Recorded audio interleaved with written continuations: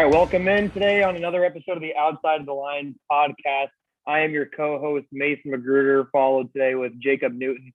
Super producer Liam has a really tight schedule, so can't quite fit him in, but we'll get him in as soon as we possibly can. We got a really special interview for you guys today. Got Tim Flattery from the Moonlight Graham, the show that celebrates the underdogs, the role player, and the great story in sports. So if you guys don't know much about the Moonlight Graham podcast, it's primarily a baseball podcast inspired by the Field of Dreams, but he's got great interviews with a lot of big name Iowa people. So Kurt Warner, Dallas Clark, just to name a couple. I could go for a long time, but really high energy guy, super fun to talk to him about, some Iowa State based athletics, because he is primarily an Iowa State fan. So be sure to check that out. But first and foremost, as always, we are brought to you by BNC Fieldhouse. We love BNC Fieldhouse.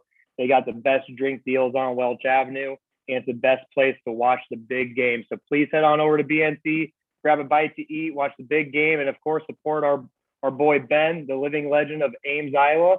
And without further ado, here's some UNLV breakdown. So Newt, recapping a pretty nice weekend, 48-3.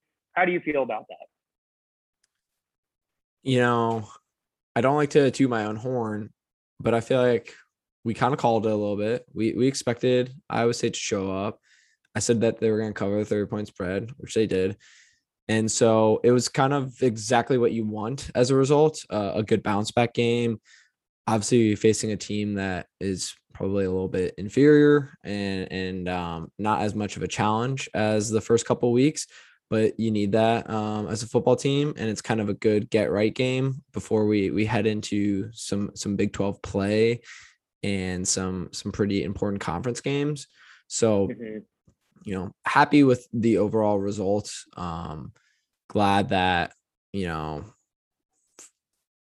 offense, defense showed up, everything like that. You got just kind of Purdy got really a swagger good back. Huh? Purdy got a swagger back. Yeah. Getting a little confidence in on both sides of the ball. I mean, obviously the defense should already have it, but just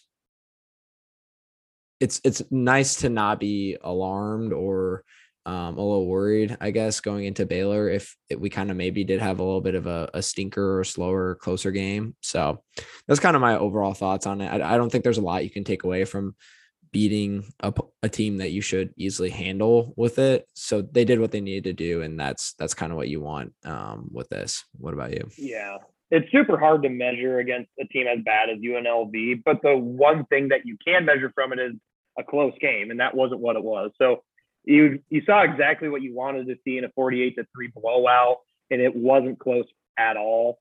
I mean, I was honestly a little surprised that we only scored one touchdown in the first quarter. Other than that, everything just felt like it was going as planned. And like I said, hard to measure a game against a really bad team like UNLV, but Iowa State is kind of notorious for making games that shouldn't be close, where they're clearly better than their competition. A close game, they sometimes play the level of their competition. So seeing that they kind of just impose their will on them was really great. And the biggest thing for me was honestly just seeing Brock Purdy have a nice game. It's always a hit to the mentals when you get benched, whether you should have gotten benched or shouldn't have gotten benched. That's beside the point. Either way, it's a hit to the ego. And when you're playing QB, you got to play confident. And 21 for 24, 288 yards, 3 touchdowns, 0 INTs. That's a box score you want to see. That's what it should be against a bad team in UNLV. So hopefully this is just, that get right game that they desperately needed, kind of that confidence booster as well. And Newt, we're going to play, guess who had 69 yards? Guess. Breece Hall. That's a good guess. No, Breece Hall actually got 100 yards, so he's straight by. But 69 yards goes to Charlie Kolar. So, Charlie. Nice. He gets the nice performance of the week. The nice performance of the week taking away the title from Breece, who's a 2-time defending champion of that. Yeah, I'm just glad that we have an award winner for each game so far. My guess for next game is Joe Skates. I think he's going to have the 69-yarder next game against Baylor. Nice. Very nice. Well, honestly, not to say I I called it because everyone called it. But yeah, it wasn't really much of a game from start to finish. And kind of breaking down the game is exactly like we were previewing it. I don't really know what else there is to say. It's exactly what we expect, and it's exactly how it should have gone. They did what we wanted them to do, what we expected them to do, and there's not much else you can say from it. Like I said, you can't take a ton away from playing a team that is, you should, easily handle. So at least they did that. They showed up. It looked like Cyclone fans had a great ass trip out to Las Vegas too, which is another thing that is not surprising at all. Getting up there, and I saw that they were close or had one of the highest attended UNLV games of all time. They did. So shout out to a team that lives many miles away, whose fan base is just so good at traveling, and it's beautiful to see that. So that's kind of all I have on it. I'm happy with the result. That's kind of all I can say. It makes me feel a little bit better heading into it. They've had 3 games now, to plenty of in-game reps to get ready for Big 12 play, and so that's kind of where it leaves it. Yeah, just to piggyback on what you said, tonight's crowd of 35,193 is the 7th largest in history to attend a UNLV football game in Las Vegas, tweeted through the UNLV football team. So clearly it was them who showed up, not at all. If you saw the sea of Cyclones walking in, it was pretty awesome to see. But yeah, just God, man, we just travel so well. And that was, we were talking about a little bit in the interview with Tim, but one thing we mentioned was UCF's addition to the Big 12 and how he doesn't think anyone's going to come to the games. That's one thing that I really don't think you can count out. His argument was because of Harvest, not trying to take his thunder and trying to jump the gun here. But it is just something that Cyclones do. They love to travel. They love to go to these cities that are fun. And UCF and Orlando, that's why I don't think we'll have many issues, getting people to these games, just because we've shown time and time again that if you put an Iowa State football game around a fun environment, aka the entertainment capital of the world in Las Vegas, people will come. And even if it's going to be a blowout win, even if it's not even going to be a good game, it will still bring in Cyclones. And it's so cool to see. It's such a fun fan base to be a part of and have that constant brag, because we've always done this. We haven't always been good, but we've always done this. And it's just so awesome to be part of such an awesome fan base. Yeah, it really is. I don't have much else to say. It's very impressive when you just consider all like the historical factors and everything that surrounds Iowa State football, to have a general football fan base that is as passionate and as diehard as Iowa State is. So love it. Absolutely. And we can never give too many shout outs to Cyclone Nation. So absolutely. Well, unless you have anything more, without further ado, we'll present to you guys Tim Flattery. Hope you guys really enjoy it. Roll Clones. Hey everyone, it's producer Liam here. I know it's been a while, been too long. I have been pretty busy with work. For those of you who don't know, I'm working night shift, so my recording time normally doesn't line up with Mason or Newt's. But I wanted to come in here and let you know, give you a fair warning that Mason's audio sounds about as good as the UNLV football program in this interview. But regardless, it is a great interview with Tim Flattery. Starts off with roasting Mason right off the bat. So that's something we all love to hear. Stick with us. We'll have it fixed by next week, we promise, or at least Mason promises. But without further ado, hope to get back to you guys next week. Here is Tim Flattery. Okay. Awesome. Well, thanks for having me on, guys. This is I'm excited to do an Iowa State pod. Yeah, I figured you might be bleeding because I just listened to your Dallas Clark interview, and you were you gave him the business. You're like, I hate Iowa. I like people from Iowa, but I hate them, and that was exactly how I am about it. That's how we are. Yeah, I don't feel like you have to play nice guy. You don't have to be an ass about it, but no. You don't always have to be nice. We want them to do so well when they're not playing us. It's like, no, it's kind of fun to have a rivalry too. Like, you know, that's part of sports is the winning and losing, cheering against your rivals, cheering for your team. That's kind of the point.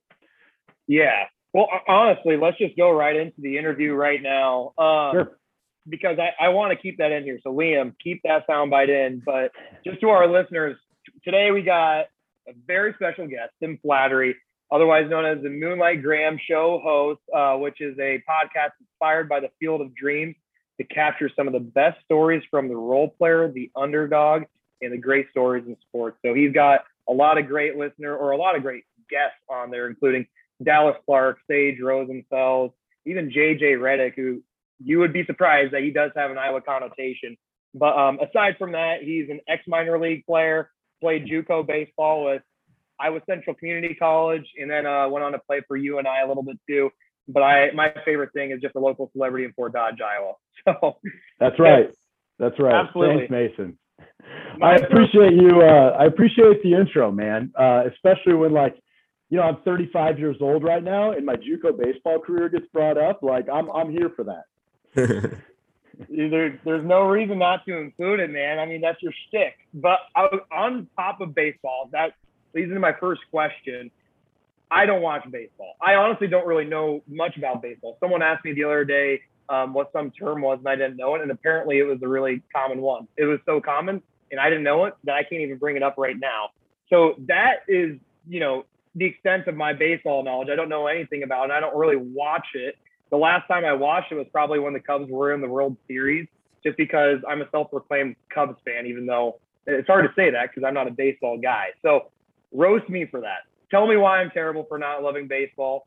And if there is anything that you have for Rob Manfred to maybe reinvent the game and bring some other guys like me into, you know, reintroducing the sport of baseball to them, you know, what do you got for the sport of baseball? And why do I suck for not watching it?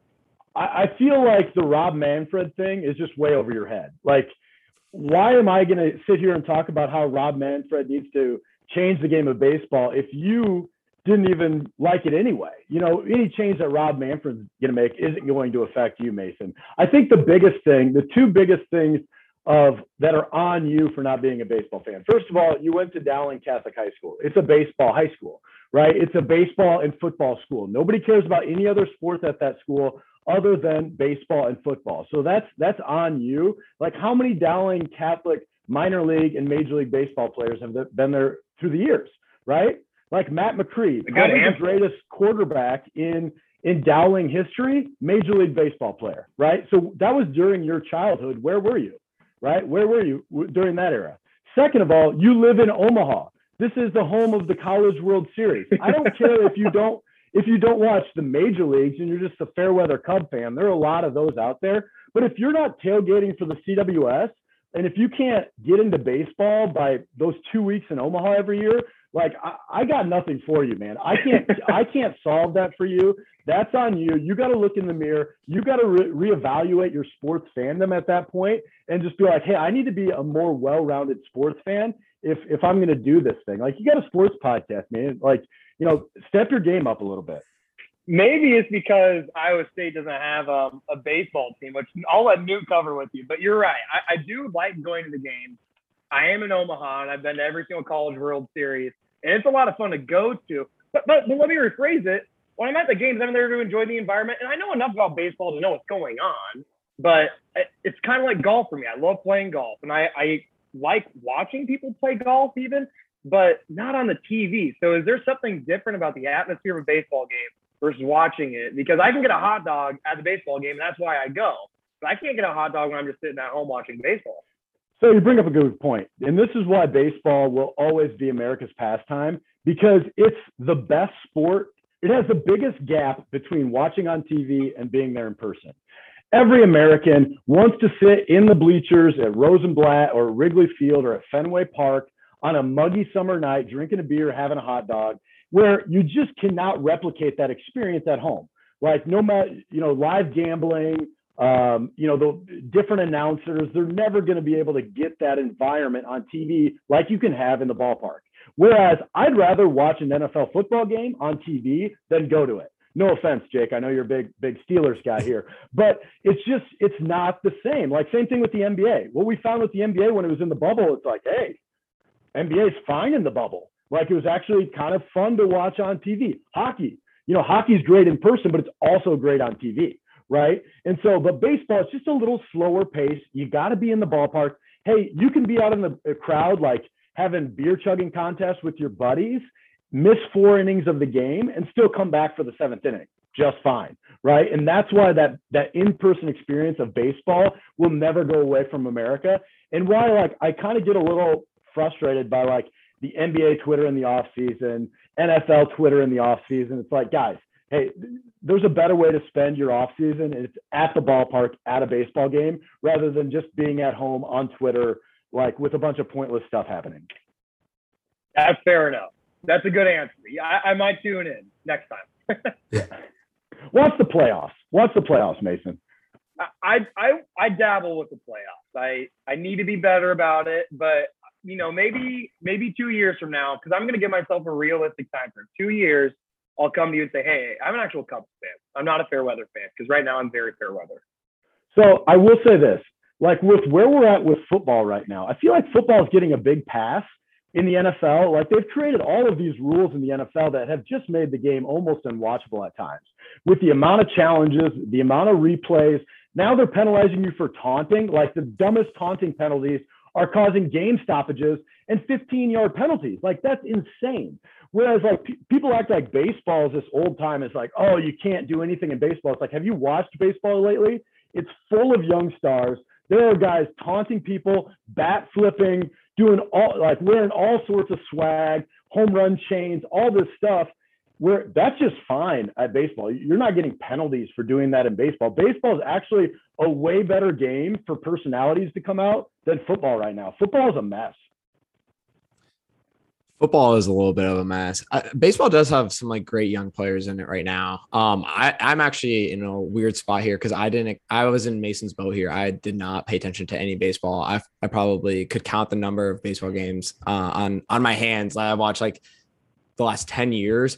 And then I watched the playoffs last year because it was, like, pandemic, live sports were on. I was like, all right, something to watch. And I had a roommate that was big into it, and he plays fantasy baseball too. And he invited me into his league this year for fantasy baseball. And I have watched more baseball this year than, like, any sport by far. And it's ridiculous how, like, just the complete 180 switch has, introduced me to caring about some sport that I did not care about since, like, the 8th grade.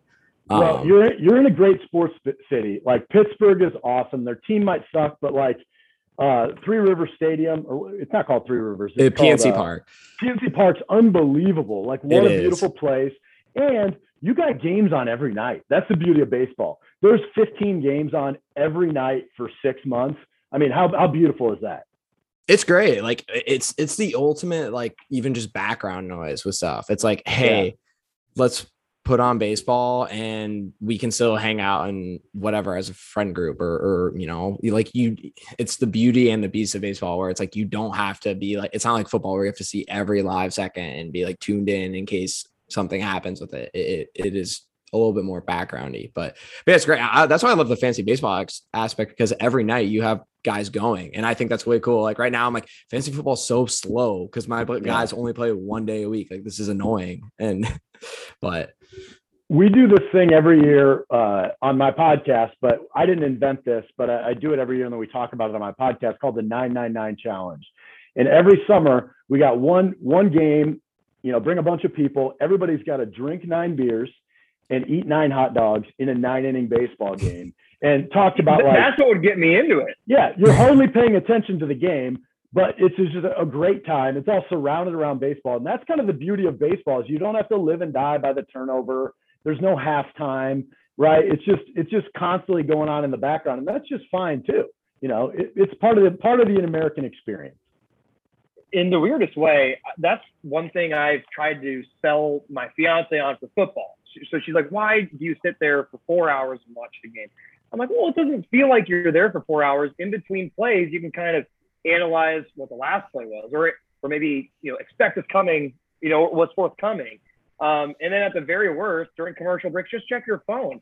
And in a way, it's it's a low stressor sport to watch while still having so much anxiety while watching it. And so, maybe that could be the sales pitch for baseball. It's kind of a low maintenance game to watch, kind of watch and go as you please.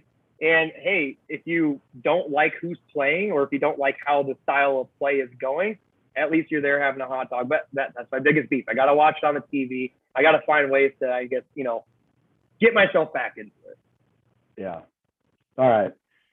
Yeah. And it is one of my nitpicks about baseball too, in that I feel like you guys are the Cyclone podcast, but I feel like we've got the market cornered on Cyclone baseball because they haven't had a team in 20 years. So the home for all those former Iowa State baseball players to come and talk about Iowa State baseball and bitch about how Iowa State doesn't have a baseball team anymore, we are the home for that on the Moonlight Graham Show. So we've probably had 10 former Iowa State baseball players on. And it's just like, we're always talking about that. In the Dallas Clark episode that we recently had on here, we had a former Cyclone quarterback, and he also played baseball on the pod as well. And so I feel like our pod's got, like, all of the old Iowa State baseball players follow our pod, and we're kind of the home for that. So don't steal that from me, guys. It's all yours. We'll lean football a little bit more, I think. Yeah. So, all right. Speaking of football, first of all, before I go into this, you did a great job with the top 100 players. Admittedly speaking, I didn't know all of them, but the ones that I knew, they seemed like they were fitting in a solid spot. There was an egregious miss, and I think you might know who I'm talking about. Iowa State football player, wide receiver, 2 letters as his first name, J.J. Moses. J.J. Moses. Where was he? Yeah. Where was he? That was like the one player that, and that was kind of earlier on in my Iowa State fandom. He was like one of the very, first players that I kind of remember watching. I just thought to myself, man, is he a stud? And I think I heard you say he was barely left off. Like he was maybe 105 or something like that. But, explain yourself. Explain yourself to Iowa State fans how you left him off. Yeah. So what we did on the podcast is we ranked the top 100 athletes in the state of Iowa's history a couple of years back. And so over the last couple of years, we'd adjust things. Like Allen Lazard would be higher on our list today than he was back then, because I think back then he had like 1 catch maybe in the NFL. And so I think it was when he was still with the Jaguars. Yeah. Yeah. He might've just been a practice squad guy at that time. So anyway, it's really hard. We did an all encompassing look. Like we're talking about Olympic wrestlers, I think we had an archery person that had like a gold medal in like the 1976 Olympics in archery. That was from Jefferson, Iowa. So it's like having to compare the different sports was a huge challenge, right? And so there's been very few Iowans that were skill position players in the NFL, right? There's hardly been any defensive backs in the modern era. In the defensive backs, most of them were like in the 1930s or 40s. The wide receivers were like Kenny Shedd was in the 1980s. You had a guy out of Cedar Rapids that went to UNI in the 90s. I can't think of his name off the top of my head, but he was probably the best one. He played like 6 years for the Jets. But then you had like a J.J. Moses, Allen Lazard. And so we tried to weight those guys pretty heavily. But like in the state of Iowa, you have probably a couple of hundred linemen, right? And you have guys that were like, Dallas Clark was an all-pro guy. Brandon Scherf has been Pro Bowl every year. He's been in the NFL. So it was really hard to weight, how guys fit in when you have J.J. Moses, who spent maybe 5 years in the NFL, 4 or 5 years, mostly return kicks and punts. I don't know if he ever caught a ball, but he was a phenomenal athlete. So it was tough. Mm-hmm. And you're right that we probably left that guy off. He was in our honorable mention. He probably should have cracked our top 100. But like the amount of wrestlers to come out of the state of Iowa that have been in the Olympics have got, like, we had bronze medal Olympians as like the 84th best athlete ever. And it's like, is that guy a better athlete than J.J. Moses, who played 4 years in the NFL and returned a couple of kicks and punts? Yeah, it's hard, right? And so that was the thing that we dealt with. But I will say part of when we put that list together was to create some talking points too. And you guys are a Cyclone podcast, so you might appreciate this. Niall Kinnick, to most Hawkeye fans, is God's gift to athleticism, right? Heisman Trophy winner, Kinnick Stadium, got a statue, the whole thing. He didn't crack our top 20. And part of it was like, the guy played in like the 30s. What do you want me to say? The guy was like, he was like 5'9", 145 pounds, right? And he played quarterback, and his numbers were brutal. He also played defensive back, and he was a good defensive back. Like, what do you want me to do with that guy, right? So he's like the 24th best athlete or something right in that range on our list. And he's not even the only Heisman Trophy winner out of the state of Iowa. The other one was Jay Berwanger, and I think he was 12th on our list. An honorable mention to Troy Davis, who should have won. But no, that's very fair. Like, whenever you create a list, people are going to get pissed off. And there was this one time we did who are the best shooters in Iowa State history, and I led off Dedrick Willoughby. Big miss, but oh my gosh, I heard it like crazy. And everyone, I'm biased, but every other part of the list was perfect. They were just spot on. But I missed Dedrick Willoughby, and because of that, everyone wanted off with my head.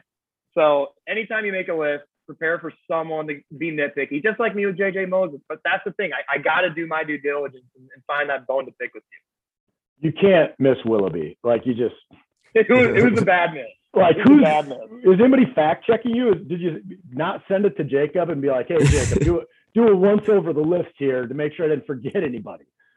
Yeah, it got a lot of interaction on Twitter. So, they say bad publicity is good publicity, but it was a bad Twitter day for us. It was a tough one. Yeah.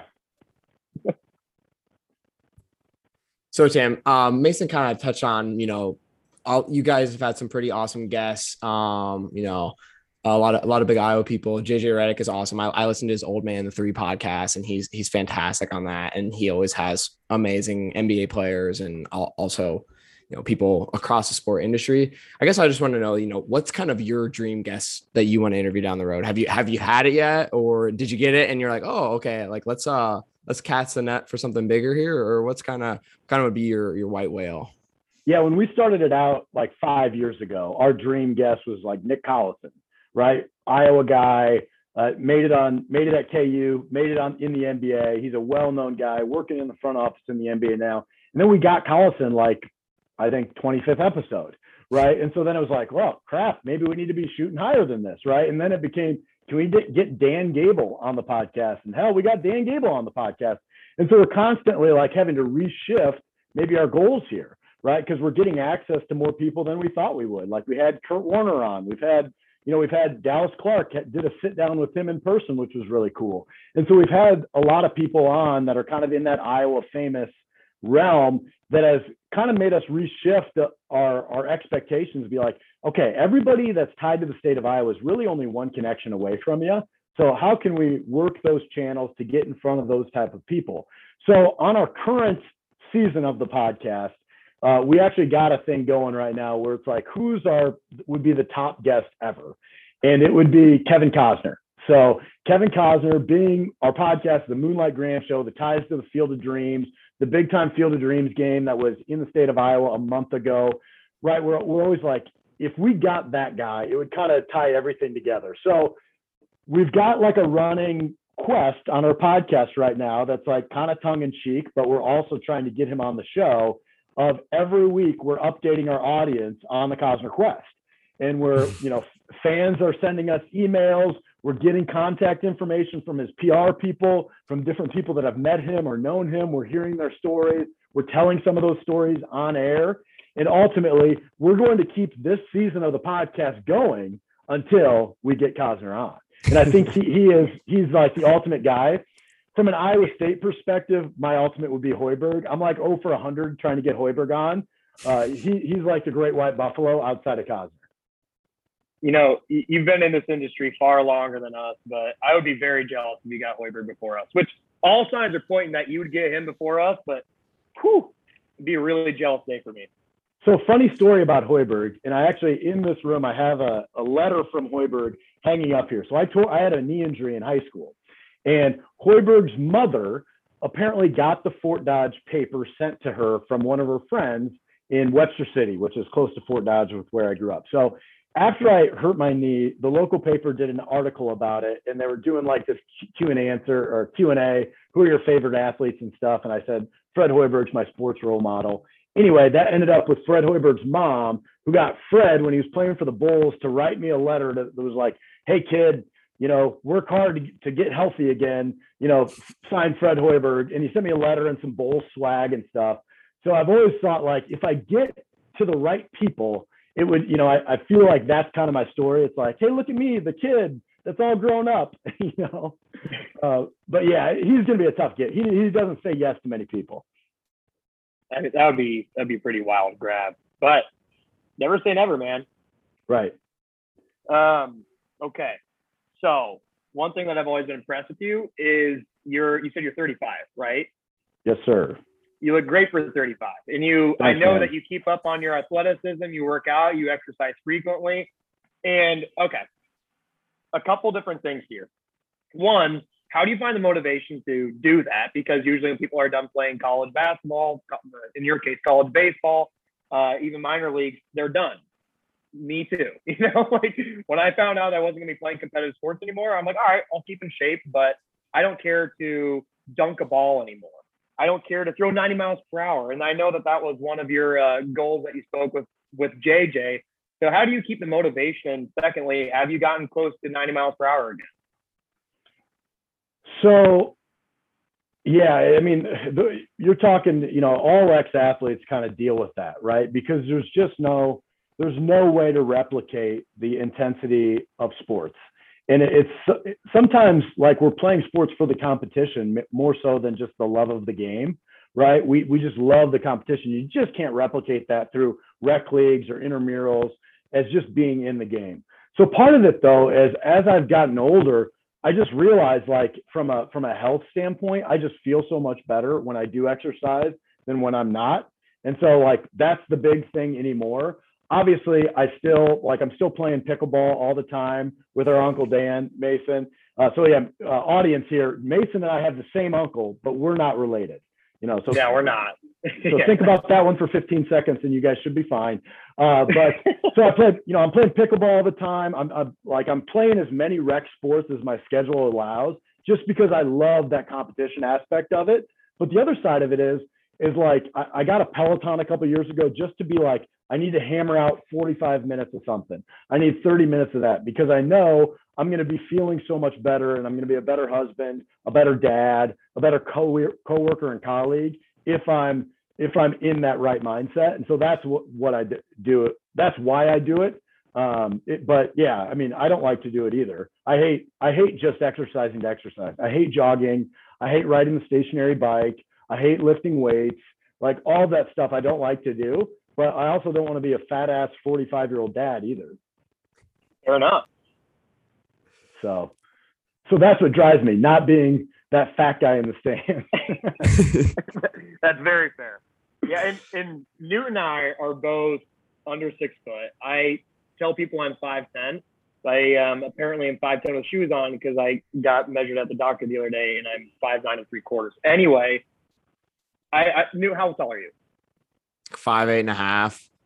5'8.5". So 5'9" with shoes. Yeah, we are very big on like the short kings here, right? And you mentioned that you've obviously done below 6 foot. And I know that you've had a pursuit to dunk. Have you gotten close to that? Have you ever done it before? And I mean, how tough is that to do when you're under 6 foot? Yeah, I mean, I've lived my entire life under 6 foot, and you guys know how it is, right? Like, we're never going to get there, right? And I gave up on that dream a long time ago, but it would be nice. It would be nice to see what 6'1" feels like. So from a dunking standpoint, when I was in college and finally like was really hitting the weights, playing college baseball, lifting three days a week, doing plyos, 4 days a week, that kind of thing. I like finally got to college and went from playing 4 sports in high school to focusing on one and doing all that weight room thing. And I remember the first couple of times I played basketball, like October of my freshman year of college, I was like, getting like this on the rim, right? Like middle of my forearm kind of thing. And it was like, whoa, I didn't know I could get up like this, right? And then, but there was one time in pickup ball where the ball was rolling off the front of the rim. I went up, I grabbed the ball, and I tried to dunk it. I grabbed the rim, pulled it down. The ball shot up. It didn't go right in, and it shot up and eventually went in. So I grabbed the ball, I tried to dunk it, and I pulled the rim down like I was dunking it, and the ball eventually went in, but it was not a dunk. And that was the closest I ever got. I've never actually dunked it. But you know, and to your earlier question about 90 miles an hour, at 35, I have not hit 90 this year. I did hit 91 2 years ago at 33. So that's as close as I got. But you know, I think dunking's in the rear view mirror for me, but I still have hopes to be at 90 again. That's pretty damn impressive, man. Good for you. I still have the dunking goal myself, and I was very close my college freshman year. I wasn't drinking or anything yet, all this kind of stuff, and I have a pretty decent vertical, which is nice. I have longer arms, so I had a little bit, and I got it a couple times where I had the ball over the rim, but I couldn't like turn my wrist to put it down on it, so I put it off the back iron a couple times. And that was the closest I've been to. But I also realized I'm about to hit my athletic prime here at like 28. So I gotta. Yeah. Well, dunking's one of those milestones, like for guys, right? Where it's just like, it's like walking on the moon. You know, like you either have done it or you haven't done it. It's just a real clear line in the sand. And once you've done it, it's those rest of your life bragging rights. And so on my pod, I kind of bring it up with guests. I'm like, when's the last time you dunked? I bring that up question a lot. And most guys like remember the last time. You know, if they're 50 years old, they're like, I dunked it one time when I was 34, and you know, and that was it, and that was the last time. You know, and it's fun to think about like a last time to do something in your life, and then it's over. And that's the way athleticism is. You know, sometimes kind of like the Moonlight Graham show, you never know, or the Moonlight Graham in the movie Field of Dreams. Sometimes you never know the best moments of your life while you're living them. You know, you think they're going to go on forever, but they don't. That's a great way to put it. All right, so you went to college at UNI. I grew up in Cedar Falls, Iowa, so I'm very familiar with UNI and CF in general. So I guess I always just like to get people's opinions on Cedar Falls. How did you like going to UNI? Because I always feel like it's I have my own opinion on it. I obviously chose to not go there. And then did you have like a favorite bar or area or restaurant that you like to dabble with during college? So I loved UNI. I thought UNI was awesome in the fact that you could live about anywhere you wanted to live in the dorms, in a house around campus, and you could walk anywhere. Like you could walk to somebody's apartment across campus if you wanted to, and you hardly ever had to use your car. So I thought it felt a lot smaller than it was. I think there was like 14,000 kids there when I was going. So it's a pretty good sized school, but it felt really, really tight knit. And the Hill at that time, the Hill has changed, but that's where all the bars are in Cedar Falls. And the Hill was just alive when I was there. And homecoming was like a really, really big party thing. And that was like the one time a year where like people from Ames, people from Iowa City, they'd come to Cedar Falls for that weekend. Everybody got busted, during that weekend. Halloween was another big weekend at Cedar Falls. So I loved it, man. I thought it was great. A couple of downsides where I was on the baseball team. We didn't have a baseball stadium on campus. So we had to drive to Riverfront Stadium in Waterloo, which is like a 24-minute drive just to go to practice every day. And that got old, right? So some of that Waterloo stuff, the things you had to go to Waterloo for, got a little bit old over at Cedar Falls. But man, I loved my time there. UNI no longer has a baseball team either, so I never get back. I have no reason to. That's one of my bones to pick. Every time somebody calls me asking for money from UNI, I always just give them a way longer response than they want about why I'm not going to give any money to that school anymore, because they canceled the baseball program. So I essentially have no ties to that school anymore, which is kind of a shame. Yeah, I know. That would be a pain in the ass going to Riverfront for every single practice. And I just realized that was the case. But yeah, there's obviously nothing in near campus for that. To answer your question about the bars, though, so when I was there, the new bar that they had was called the Ice Lounge. And there was this it was like a nightclub. And Jacob, you're probably too young for this, but at the time they had like bouncers. It was dark and the bar was a full ice bar. So the bar was ice bar. And I'm not kidding. The waitresses were dressed up like they were in like a Sean Paul video. Like they had big fluffy boots, tiny little skirts, like fluffy tops. They looked like actually the fembots from Austin Powers, if you remember that. Like you guys remember the fembots from that movie? Yeah. Yeah. They had guns coming out. Yeah. I'm not even kidding. That's how the wait staff at the Ice Lounge was. It didn't last for more than 2 years. But I remember walking in there for the first time when I was in college, and I was like, "Oh my God!" You felt like you were in a Vegas nightclub, and it was crazy that like that existed as a college bar in Cedar Falls at the time, and like that women wore that stuff. We still talk about it. I was like, can you believe they were wearing those outfits? Like you see that stuff in Vegas, you don't see that stuff in Cedar Falls. Yeah, I don't think that would fly in CF now. But yeah. All right, Timmy. So first of all, the Moonlight Graham, I just want to tell you, I love it. It's the best idea for a podcast, especially for someone in Iowa, because, most people would say Iowa is almost like a role player state, if that makes sense.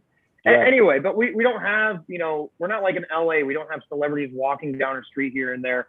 It truly is like an underdog state, very like hits home mentality that you have for your podcast. But I'll admit, I haven't listened to every single one of your interviews, and I'm really curious. Has there been an interview that nagged you, or has there been a question that you didn't ask that you wish you asked, or has there been an answer that maybe someone gave you and you're just like, come on, man, give me more than that? Like, tell me about, something here that you wish you had, but you haven't quite gotten it yet with maybe a previous interview, or maybe even an upcoming interview that you have not yet landed, aside from Hoiberg, aside from that conversation. Yeah, so there's always those guests that you have that have great stories, right? They're from Iowa. They've made it on the big stage. And then you bring them on your podcast, and it's just like, for whatever reason, you can't get out of them the story. Like, you can't get them to tell their story really well because they're just not suited for that, right? They're just like, so some of the people that we've had on the pod, and I'm not going to name names, but they've got a really great story, but they're not famous kind of for a reason, because they don't have like a certain personality about them to be really marketable. And you never know that until you bring them on your podcast to get them talking, and you're meeting them, and you find out maybe within 10, 15 minutes that it's like, this is a great story, but it may not be the best podcast, right? It may not just be the best content for the pod. So that happens every now and again. And frankly, it's like, that's okay. Like, not every podcast has got to be the greatest thing in the world. Sometimes it's just really fun to have interesting people on and to tell a little different perspective. And if you're going to do 300 episodes of a podcast, not every one of them is going to be all that great. So there are some of those interviews, but when you have the big guests on, when you have the Dan Gables and the Kurt Warners and the Dallas Clarks and Sage Rosenfels and Nick Collison and Seneca Wallace and some of those people on your show, it's like you prepare really, really well for those, and you make sure that you don't miss the boat on some of those. Now, with like a Nick Collison or some of these other people that are still in, or Matt Thomas, maybe a good example too, where it's like, we've had him on the pod, but I kind of want to, interview him again 2 years down the road to kind of get an update on where he's at, right? So some of these people that you have on the pod, their career is just completely in the rearview mirror. Others, it's like their career is still going. Their story is still being told.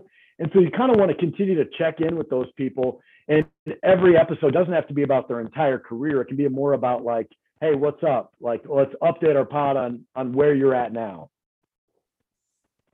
Yeah, having Matt Thomas on again would be amazing, just because of like his NBA journey has been wild, or just like basketball journey has been wild in general. Like going over to Europe for a couple of years, literally shooting 60% from three, getting a chance back in the United States, and then playing with people, like being on the same team as like Kawhi or LeBron and stuff. That's so crazy, because like kid him would be like, that'd just be so insane. Be like in high school, like watching LeBron play, and then like, oh, LeBron's actually like my teammate in practice, like. Right. And I love Matt Thomas's story. He's an awesome dude. And you're right. Like finding that niche as just a shooter in pro basketball, figuring out how to get open, how to come across screens, how to get my shot off quicker. That guy has perfected it to the point where like he's now a useful player in the NBA, a role player in the NBA, and he's going to play for a long time. And I just think that's so cool. We all saw him at Iowa State. Was a highly regarded recruit that had some struggles at Iowa State too. And now to see where he's at today as this like savvy, confident pro. It's really, really cool. Yeah, I loved his Iowa State career. It was one of like my favorites to watch because obviously him and Naz were always competing for time as sort of like the 3-point specialist in a way. And Matt kind of he struggled shooting it early on, and he also wasn't as great on the defensive end, so he kind of lost some time. But then his senior year, he was so good defensively. Like he would just come in and work his ass off on the defensive end because like he knew that he had to like improve on that if he wanted to have time. I'm sure with just how great a talent they had too and stuff, he knew that, I have to do this to, stay on the court. So it's definitely been a lot of fun to see him, just continually improve and do what needs to be done. Yeah, I agree. And the fact that like he got in with the Raptors with Nick Nurse as their coach there, right? Another Iowa guy. And the defensive schemes that they have been doing over there in Toronto, obviously got him an NBA title with Kawhi, but I think the rest of the league is copying a lot of what Toronto's doing. So it makes him even more valuable just because that landing spot he had when he first got into the NBA, right? And that's going to travel well throughout his career, I think. Yeah, definitely.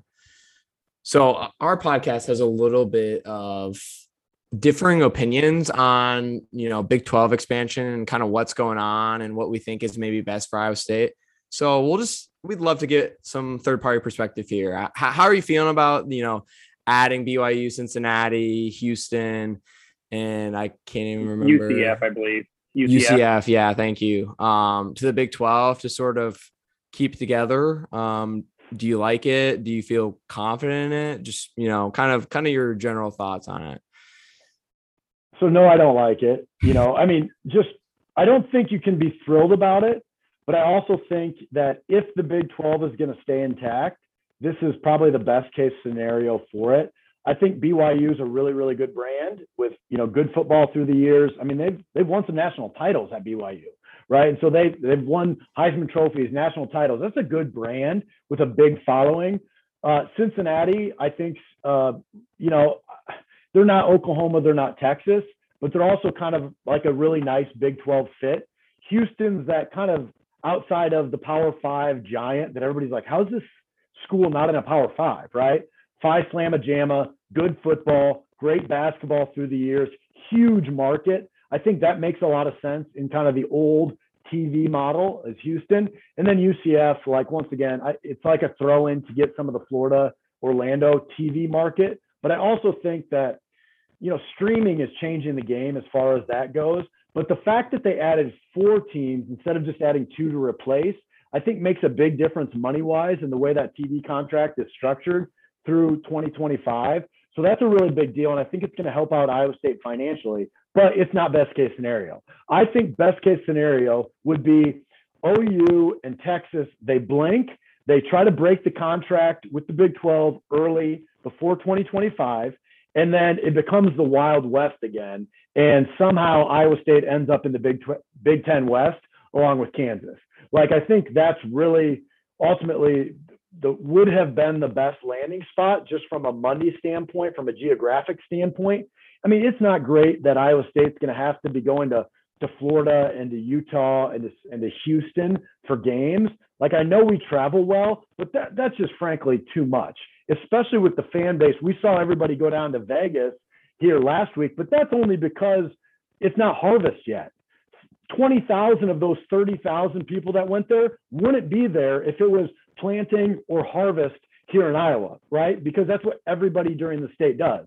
And so if you have a late October game in Provo, Utah, Houston, Texas, Cincinnati, Orlando, nobody's going, right? Nobody's going to that. And it'll be interesting to see how the TV landscape changes after that 2025 contract when that comes up, because I think it's going to be less about TV markets and more about subscriber bases.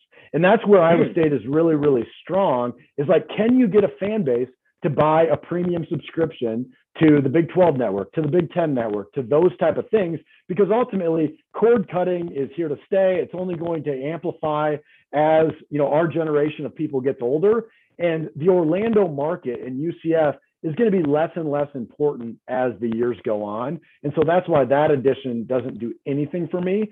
So who knows? It's a mess. college athletics are a mess right now. It's sad, but it's the way it's going. So, you know, who knows? I don't know anything. Nobody knows anything. Jamie Pollard's admitted 100 times that he doesn't know anything about it either. You know, we're all just speculating.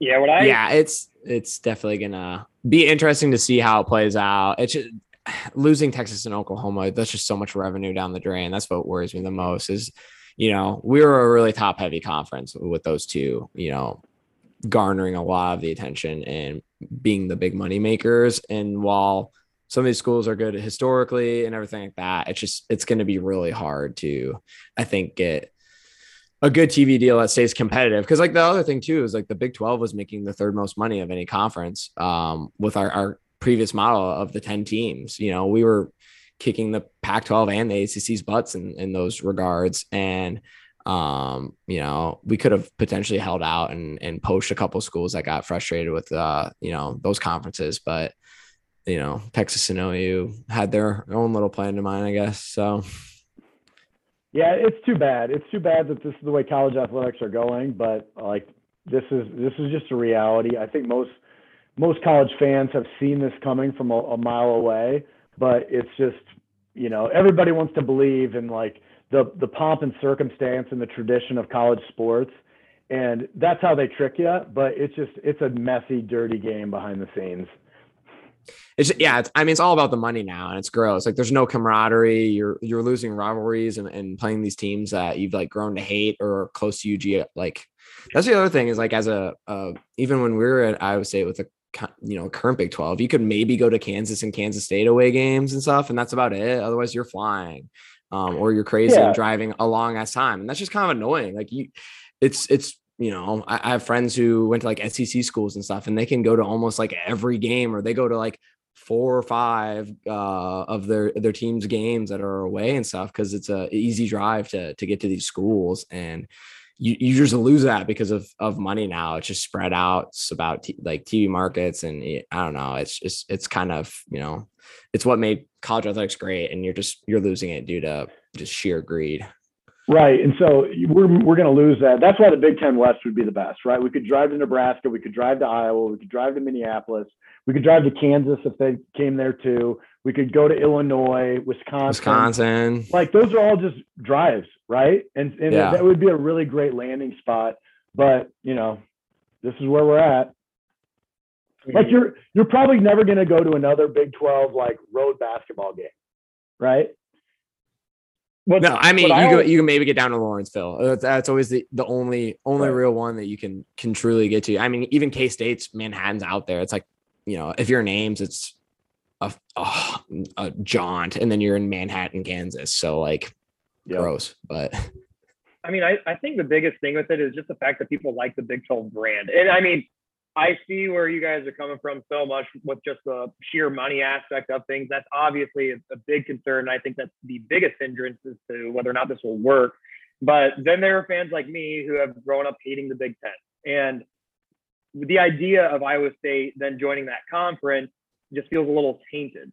And so, you know, where I come from with it, and this is where Newton and I disagree. I come from the side of, try it out. Why are we, you know, spiraling out of control? Let's keep it like, I think we can make moves to keep this conference upright. And I thought the UCF addition was a little weird, but I thought that was exactly what we needed to do. And ideally you get someone like Notre Dame and maybe Boise State, but we know that they're not going to join, especially Notre Dame. But that was kind of my mentality. It was like Big 12 or bust. And of course, if the Big 12, you know, collapses on itself, then okay, we can look to maybe join the Big 10. But maybe it's a little too bit young, Mason. You're too young. Like you can't be reactionary with this. You have to be proactive. Like that's the thing. I grew up on the Big 8, man. Like to think that there's some brand associated with the Big 12 is laughable. Like the Big 12 was a joke to begin with. It was just the Big 8 adding 4 Texas schools for money. Like it's been a joke for its entire existence, and been driven by the Texas schools since its existence. And now Texas bails. Like it was a joke when it started, and it's a joke now. So do you think it can stay upright without, you know, any sort of Texas schools, like you said? Like, could you? It's tough now because you got Baylor and TCU, but do you think they're like the exact reason as to why the Big 12 has stayed afloat? in the past years, or do you think without them, you're torched, you're done? Yeah, I mean, Baylor and TCU do nothing. Yeah, at all. The only way the Big 12 stays afloat is because of BYU, Houston, and Cincinnati. Like, those are the best possible additions. And I guess UCF from a TV negotiation standpoint. So I think this is best case scenario for what the Big 12 situation is, in order for the Big 12 not to lose great coaches. Because that's the thing is, if the Big 12 doesn't do something like it just did, Matt Campbell's out the door. Like, there's no way that Iowa State can pay that guy's salary once these TV contracts expire, because we're talking about like losing $50 to $80 million a year, right? So that's why they had to add 4 after losing 2, is because I think there's escalators in that TV contract if the Big 12 adds, right? Otherwise, it's like, hey, Iowa State Athletics lost, what, $30 million last year? What's that going to look like when their revenues get cut by another $100 million? Like, so this is some really, really tough territory that they're in right now if they didn't make the type of move that they did. And that's why, to your point of hating the Big Ten, I grew up hating the Big Ten too, but it's like there's a boatload of money over there, and it's very self-sustainable too. It's here to stay. Yeah, they're miles away from what we're dealing with here in the Big 12. That's very fair. And it just feels like a short-term ploy. Like, it's like, okay, we're going to do the escalators in this contract and maximize the money to 2025. But then after that, like, the TV, like, Fox dropped, what was it? I think Fox dropped, broadcasting the Big 12 championship this year. They put it like up for sale. And you could say it was like some maneuvering behind the scenes or whatever. If you want to get into conspiracy shit with trying to, put a little pressure on Texas and Oklahoma to go somewhere else. But like, even that instance, that's not a good look for the conference. And then you're going to try and sell 10 years of rights to someone or whatever. It's going to be, it really seems like it's going to eventually just like collapse on itself. Like you're trying to like cover a dam that just had a hole by throwing some duct tape on it and hoping that it'll, not overflow like right now. But is that like a long-term stable thing to do? I don't know. As far as football programs go, how do you get head coaches like Matt Campbell to stay at your school? You pay their assistants. That's what you do. Yeah. Right. You continue to make, like, Campbell has gotten a little bit of bump the last few contracts, but the assistants continue to get really good bumps. Right. So he's got a great staff and he's able to get recruits because there's staff consistency. If revenues take a massive hit, the athletic department just can't continue to pay those assistants in the same way. And so you're going to see Campbell probably making the same amount of money, but you're not going to see the assistants. And that's where a USC or the next big job that opens up, where Campbell might have passed on that job this year, but if all of a sudden he lost his 5 top assistants because they all got 50% pay cuts or whatever, like, can you keep Campbell for that long term, right? And so that's why they had to make some move from, like you said, Jacob, from a short-term perspective to show that, like, hey, we're strong, we're in this, we have a plan. But hell, I think that Texas Oklahoma exiting thing, because they right now says we're not leaving until 2025 or whatever, or whatever the date on that. It's like, really? Are you really going to be playing in the Big 12 again next year after all of this? And I think it's a game of chicken right now with them.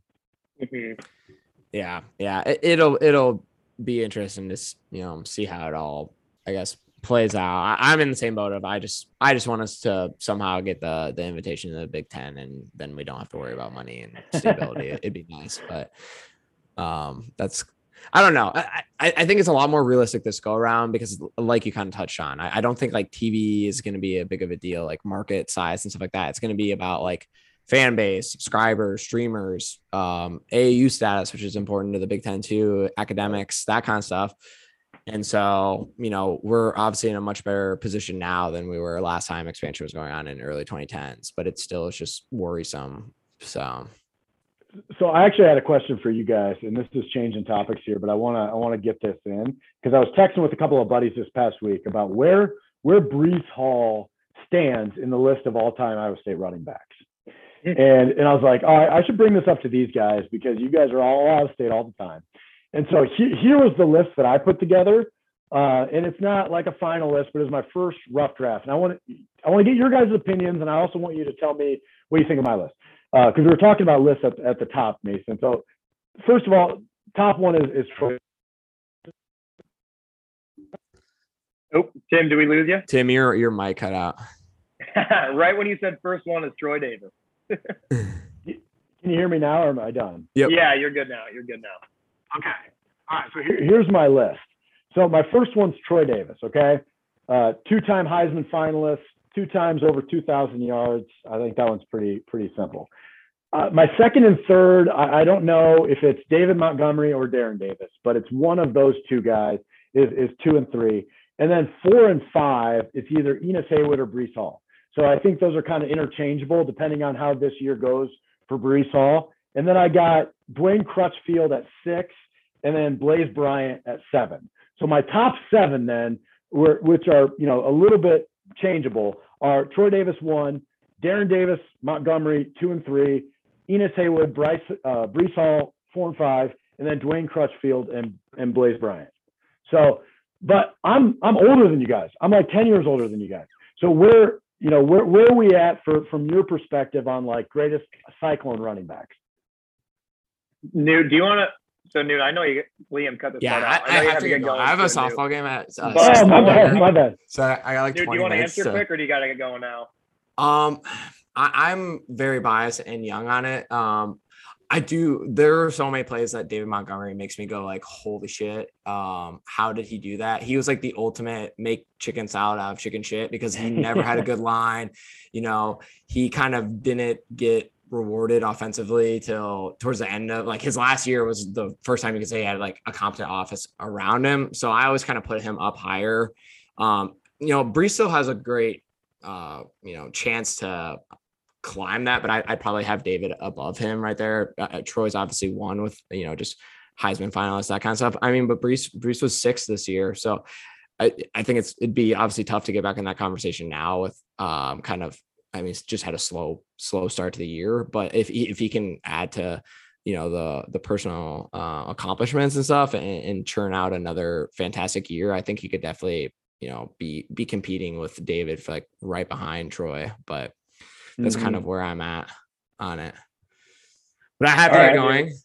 Yeah, Tim, I do appreciate you giving us the time, and I apologize for the cutoff. I need to get out of here like 10 minutes ago, but I was having a great time. So, Yeah, Jacob, great to meet you.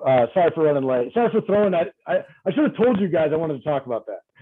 No, you're good. You're good. I'm glad. I would much rather us be like going way past time because it's going well than be like, the complete opposite of it. But yeah, sure. I'll talk to you guys soon. And sounds good. Great to meet you, man. All right. Yep. Nice to meet you guys. See ya. Good luck with your softball game, man. Thank you. So Tim, to answer my side of it, and people are going to hate me for saying this, but this just shows my age. I know Darren Davis's stats are, they stack up. I haven't seen enough of this tape to say whether I have an opinion otherwise. The same with Hayward. And you mentioned one more that I was unfamiliar with. It was number 7. Dwayne Crutchfield or Blaise Bryant? Blaise Bryant. Oh man, he was fantastic. Crutchfield, I don't know much about, but I will just say he was in the 70s. He was in that Earl Bruce era when we were really good in the late 70s. Okay, well that would make sense then. So based on what I've seen, and I'm counting Troy Davis in there because every Cyclone fan goes on YouTube and just watches Troy Davis highlights for 15 minutes. Yeah. So this is including, guys like Sean Sherrill Johnson that you didn't have on your list, and I wouldn't put them there either, at least from what I know. But the 3 that you have listed, Troy Davis is obviously the one, and I'm not going to argue that. We can move past that. Then it goes David or Breece. I think that it's a little unwritten at this point, and I'm torn 2 different ways. David Montgomery is probably my favorite running back that I've maybe ever even seen play college football, and that's beyond Iowa State. That's college football. His play style of just breaking tackles, not only making you miss, but also trucking you, is just incomprehensible to me. I don't understand his balance and just his field vision. It's superb. And I think in some ways he's better than Troy Davis, even on a couple different levels. But like I said, Troy's the clear-cut number 1. Now with Breece, I think he is more well-rounded than David Montgomery. A little bit tougher because I think Breece is probably a little bit more lucky with the O-line. I don't think the O-line was quite as good with David. However, I don't think there's a huge, terrible drop-off. I think that Breece is dealing with a little bit of an obviously better O-line, but I don't think the difference is by a ton. However, Breece's speed is faster than David. I think Breece is able to make quicker moves into an acceleration better than David. However, David was more likely to make you miss in the telephone booth. So I do think their running styles are so different. And after Breece graduates, I think I'll have more of an opinion. But from what I've seen right now, I think it's Troy Davis, clear-cut one, and then very, very close, David Montgomery 2, Breece Hall 3. And I think it's probably just because of a little bit of my bias, because I just like David's running style more, and I loved his leadership. Not that Breece is a hell of a leader too. I think Breece could end up being I think he could end up being the best overall running back Iowa State has ever had, including Troy Davis. And this is also seeing what David Montgomery is doing on Sundays. I think he could be the best running back that came out of Iowa State from an NFL talent as well. Is that fair? Yeah, I don't disagree that Breece Hall could be a better NFL running back than maybe Troy Davis or David Montgomery, but I don't think he can have a better career at Iowa State than Troy Davis did. So I'll disagree with you there. Oh, no, I agree with you on that. I don't think – Okay. Did I misspeak there? I meant to say I think he could have a better NFL career overall. I think he could – this is where I messed up here. I think he could end up being like the most well-rounded Iowa State player that came out of Iowa State. Not necessarily career, but as a running back, being ready for the NFL. For the NFL. Yeah. How about that? Yeah. Yeah. That was a drink of water to get there. That's a good point. Yeah, and I was just it was interesting because Iowa State has had some really good running backs through the years. Like even the McCarney era had some really good running backs, and you look at that and it's like there's a pretty decent top 10 list that you can put together. You start getting to guys like Stevie Hicks, maybe around 10. Stevie Hicks was phenomenal. Yeah, he was slow. He was a power guy. Like, you're getting towards the bottom of the barrel of great Big 12. But like Enos Haywood led the Big 12 in running 2 years in a row. Like that guy was legit. Mm-hmm. And he died too soon. Otherwise, he probably would have had, a pretty good NFL career too. So, there's some good ones. And I think the old timers would say you never saw Dwayne Crutchfield or Dexter Green is another one. Blaze Bryant was kind of a flash in the pan that 1 year where he was first team All-American. But yeah, it's a pretty good list. So I wanted to run that by you guys. That's fair. And see, and that's where I just don't have the knowledge. Like Stevie Hicks, to me, I thought he was great. I thought I would put him probably, and this is just from the people I've watched, I would put him probably above Chantrell Johnson. So this is, based off like the mid 90s, it's where we are now. But it was also, he played on such a tough team, such a tough O-line in a bad way, that I always saw Stevie Hicks as that guy that would kind of be the brute force to actually move the ball forward. And not at all a hindrance on our offense. But like you just said, he probably is number 10 just because I didn't have the privilege of watching the Dexter Green. I saw tape on Blaze Bryant, but I didn't watch him. And even Troy Davis, that's probably as far back as I can date myself. I didn't see him play in person. All I can live by with him is just the stats that I read, as well as the tape that you see on YouTube, which nowadays the tape from like the 90s on YouTube is still like almost hard to find. Like Troy Davis, his tape exists on YouTube because he was Troy Davis, but Blaze Bryant, you won't see any of his tape really unless you're really scounging through like the black holes of the internet. So right. I totally am dating myself with my own running back ranking, but that's why I only feel comfortable comparing Troy versus David versus Breece. But for all I know, from what I've read versus the stats, I think what you have makes a lot of sense. All right. Well, thank you. No problem. And then if you got like 5 more minutes, I was going to go through one last segment with you. Okay. So I call this one Iowa State versus the state. So Iowa State athletes versus maybe a counterpart that had a similar experience or maybe the exact same position. So some of these is definitely cherry picking where I think I know you're going to go with it. And then other ones I think are kind of fair. So I'll let you decide which is which. But Iowa State versus the State. David Montgomery versus David Johnson. Are you taking Iowa State or the State on that one? Ooh, this is a fun game. Oh, man. David Montgomery or David Johnson? Yeah, the David. Boy, I would have had a different answer 3 years ago, for sure, right? Like when David Johnson popped on the scene and he was unbelievable for those 2 years with Arizona, especially after what he did at UNI where he torched the Hawkeyes and he was just so good at UNI too. I would have definitely picked David Johnson, but I think I'm going with David Montgomery now just because it looks like David Montgomery is solidified as a starting running back in the NFL. And David Johnson's like on the other side of it where it's like, I don't know. Like, I don't know how many more years he's got in the NFL at this point. So I'm going to say David Montgomery, but that's a good one. That's really, really close. That was one of the tougher ones I thought. All right. This one should be a cupcake. Matt Thomas versus Jordan Bohannon. Oh, yeah. Yeah. I mean, okay. Do I need to answer it? I mean, yeah, you do. Just because I want to hear you not say Jordan Bohannon. Matt Thomas, but like, I don't feel like that's, like Matt Thomas was a guy that was going to play professional basketball. Like Jordan Bohannon is just not at that level. Like there's no chance that guy is going to ever sniff the NBA or high-end European stuff. He's not that guy, right? He's a guy that has done a really nice job over at Iowa, but he's done a nice job marketing himself too. And I really like Matt Bohannon. I really like Zach Bohannon, Jason. Matt and Zach have been on my podcast, have not met Jordan, don't know Jordan at all. Sure, he's a really good guy, but he's just not even close to the same level that Matt Thomas is as a basketball player. See, I think there are some delusional Iowa fans that would disagree with you, which is why I had to throw it in there. Because I don't think it's very arguable, but, those few and far Hawkeye fans that are more so my friends that will listen to this podcast, I need to put them in their place. All right, so moving on. Seneca Wallace versus Brad Banks, another one that I think is a gimme, but from Iowa fans, it's not a gimme. Yeah, I mean, I'm taking Seneca all day on that one. But, God, I wish I could go back and watch that highlight tape from Brad Banks that year. He was a runner-up in the Heisman, almost won the Heisman, but he was just kind of that college guy, more of like a Brock Purdy than, we're like, Brock Purdy is not going to play in the NFL, right? But he's a really, really good college quarterback. He's a really good leader at Iowa State.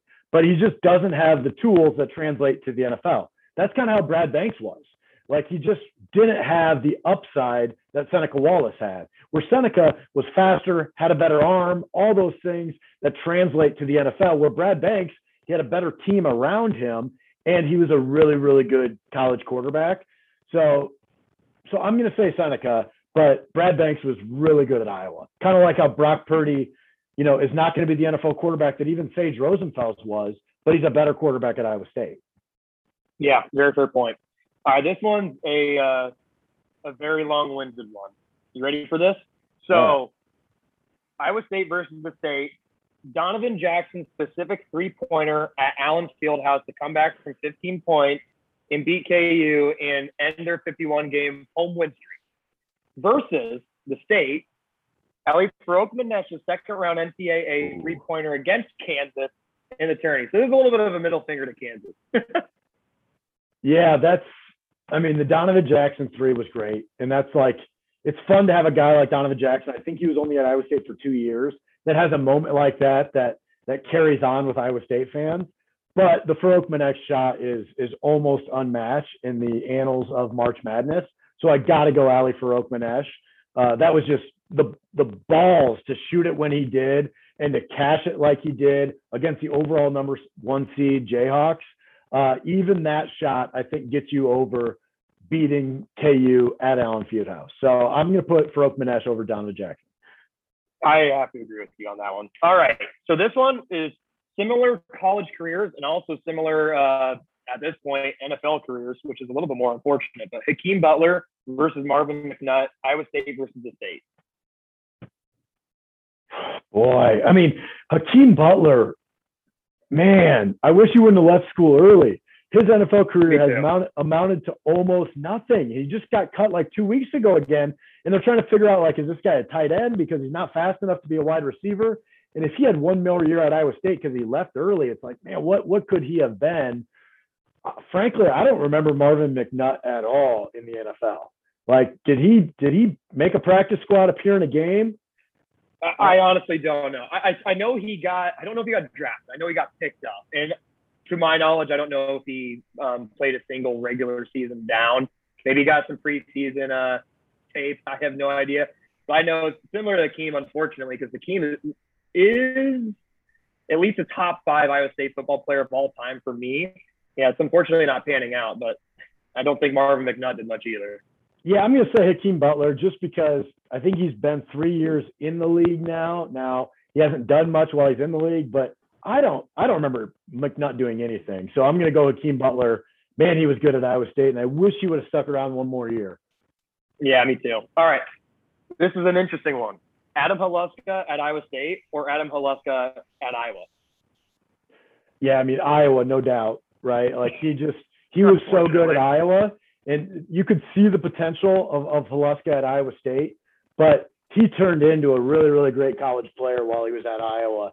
And it kind of stinks. You know, he was on that really good team where they had Bruner, Horner, Haluska, a bunch of Iowa guys there. They had a good run. They got upset as a 2-15 seed to Northwestern State when they were a 2 seed there. So that was a big heartbreak for them. But it sucked for Iowa State fans to see him average 21 a game for the Hawks when we thought we were going to get that over at ISA. Yeah. Oh, basketball. Oh, audio is back. We're good. No, yeah, I thought the only reason you might pick him at Iowa State was just because he's less hateable. You know, not many people hated him when he was at Iowa State, but half the state then hated him when he transferred for obvious reasons. He's a good dude, though. I like Adam. Even though I'm a lifelong Cyclone fan, Haluska's a good guy. All right. Okay. That hurts me because I don't want to like him, but fair enough. Iowa State versus the State. This is an interesting one. Marcus Fizer versus Luka Garza. Oh, I mean, Fizer by a mile. Okay. All right. Yeah, let's move on because I agree. College basketball today compared to college basketball 20 years ago is not even close. Like, it's just – and Fizer was the number 5 pick in the draft. I think Garza was like the 5th to the last. Yeah. What was Fizer? Fizer was number 2, and Garza, I think, was like maybe 25. I think he barely snuck in the first round. I could even be wrong there, though. I got a bet out there that Garza will never play 100 games in the NBA. I don't know if that'll come true or not. It was just fun to make a Hawk fan that bet while he was the college player of the year. But, like, if it wasn't for Fizer tearing his ACL 3 different times, he would have had a lot longer NBA career than he did. But I would still bet money that Fizer plays more NBA games than Luka Garza. That's what is interesting because I feel like we got almost cuckolded of what his NBA career could have been. And a little bit similar to Royce White, but on a completely different, excuse. I guess we want to use it that way. But no, good pick there. Marcus Fizer versus Luka Garza. Good choice.